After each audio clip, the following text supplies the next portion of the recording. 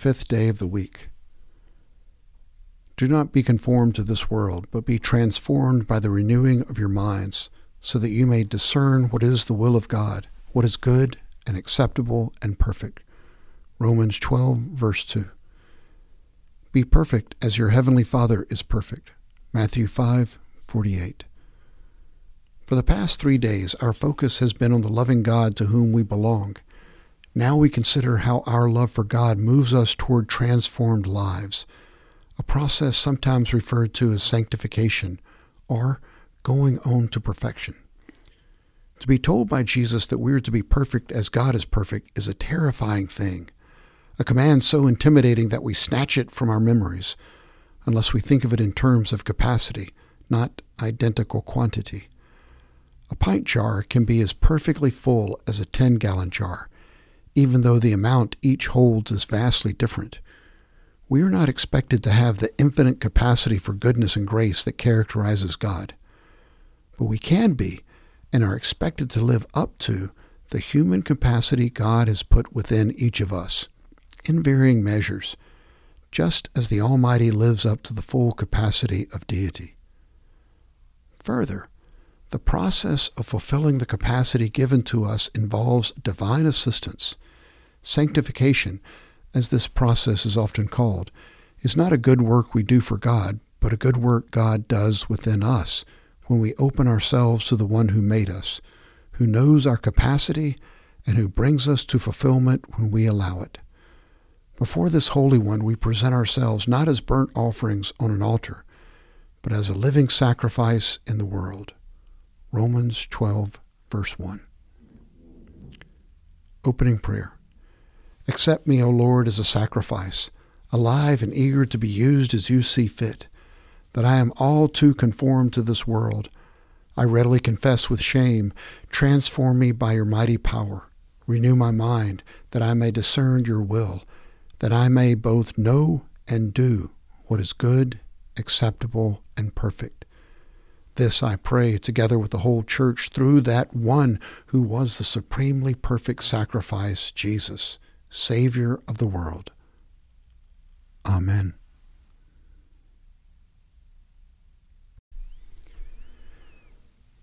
Psalm 18, verses 7 through 15.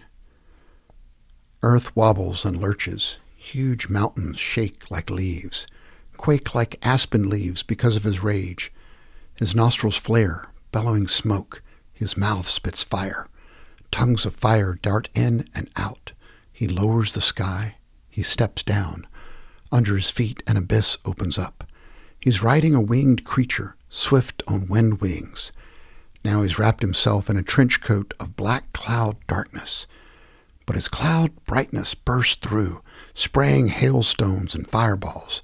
Then God thundered out of heaven. The high God gave a great shout, spraying hailstones and fireballs. God shoots his arrows, pandemonium. He hurls his lightning, a rout.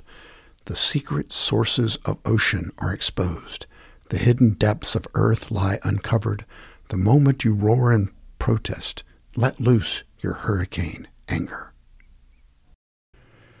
From the book of Proverbs, chapter 10, verses 1 through 12. The Proverbs of Solomon. A wise son makes a father glad, but a foolish son is a grief to his mother. Ill-gotten gains do not profit, but righteousness delivers from death. The Lord will not allow the righteous to hunger, but he will reject the craving of the wicked. Poor is he who works with a negligent hand, but the hand of the diligent makes rich. He who gathers in summer is a son who acts wisely, but he who sleeps in harvest is a son who acts shamefully. Blessings are on the head of the righteous, but the mouth of the wicked conceals violence. The memory of the righteous is blessed, but the name of the wicked will rot. The wise of heart will receive commands, but a babbling fool will be ruined. He who walks in integrity walks securely, but he who perverts his ways will be found out. He who winks the eye causes trouble, and a babbling fool will be ruined. The mouth of the righteous is a fountain of life, but the mouth of the wicked conceals violence. Hatred stirs up strife, but love covers all transgressions.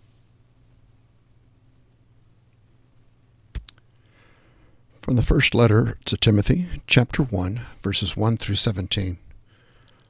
Paul, an apostle of Christ Jesus, according to the commandment of God our Savior, and of Christ Jesus, who is our hope, to Timothy, my true child in the faith, grace, mercy, and peace from God the Father and Christ Jesus our Lord. As I urged you upon my departure for Macedonia, remain on at Ephesus, so that you may instruct certain men not to teach strange doctrines, nor to pay attention to myths and endless genealogies, which give rise to mere speculation rather than furthering the administration of God, which is by faith. But the goal of our instruction is love from a pure heart and a good conscience and a sincere faith. For some men, straying from these things, have turned aside to fruitless discussion, wanting to be teachers of the law, even though they do not understand either what they are saying or the matters about which they make confident assertions.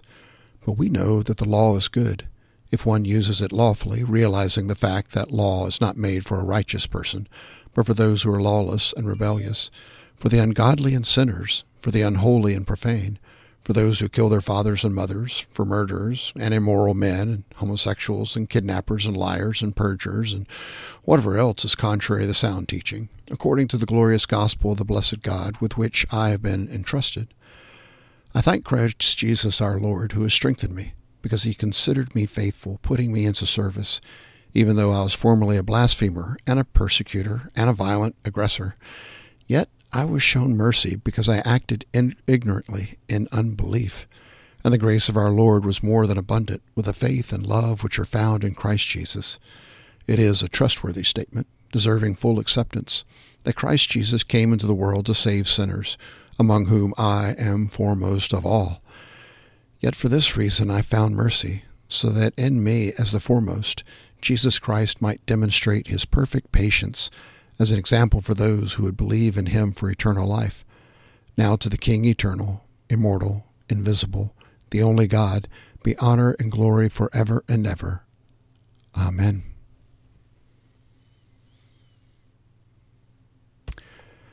From the Gospel of Matthew, chapter 12, verses 22 through 32. Then a demon-possessed man, who was blind and mute, was brought to Jesus, and he healed him, so that the mute man spoke and saw. All the crowds were amazed and were saying, "This man cannot be the son of David, can he?" But when the Pharisees heard this, they said, "This man cast out demons only by Beelzebub, the ruler of demons." And knowing their thoughts, Jesus said to them, "Any kingdom divided against itself is laid waste, and any city or house divided against itself will not stand. If Satan cast out Satan, he is divided against himself. How then will his kingdom stand? If by Beelzebub cast out demons, by whom do your sons cast them out? For this reason they will be your judges. But if I cast out demons by the Spirit of God, then the kingdom of God has come upon you. Or how can anyone enter the strong man's house and carry off his property, unless he first binds the strong man, and then he will plunder his house? He who is not with me is against me, and he who does not gather with me scatters. Therefore I say to you, any sin and blasphemy shall be forgiven people, but blasphemy against the Spirit shall not be forgiven. Whoever speaks a word against the Son of Man, it shall be forgiven him. But whoever speaks against the Holy Spirit, it shall not be forgiven him, either in this age or in the age to come." These are the readings of the words of God for the people of God. Thanks be to God.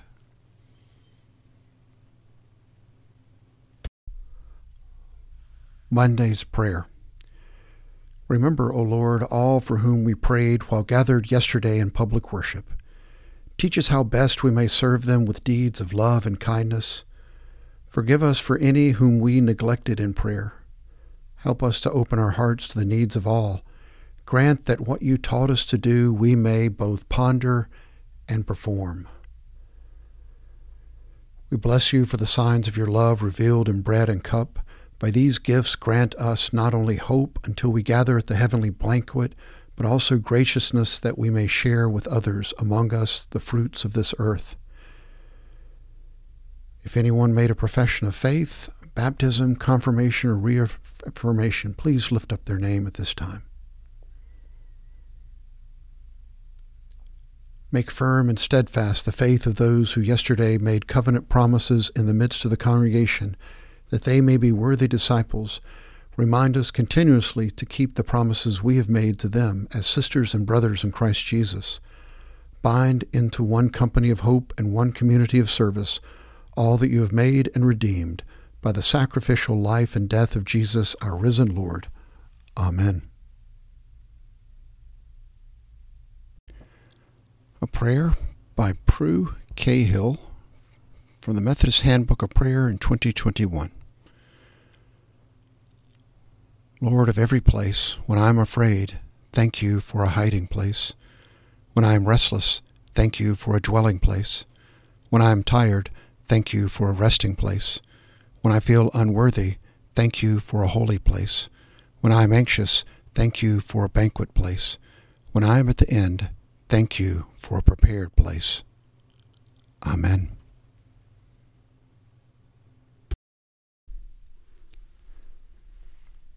The Lord's Prayer, current ecumenical text. Our Father in heaven, hallowed be your name. Your kingdom come, your will be done, on earth as in heaven. Give us today our daily bread.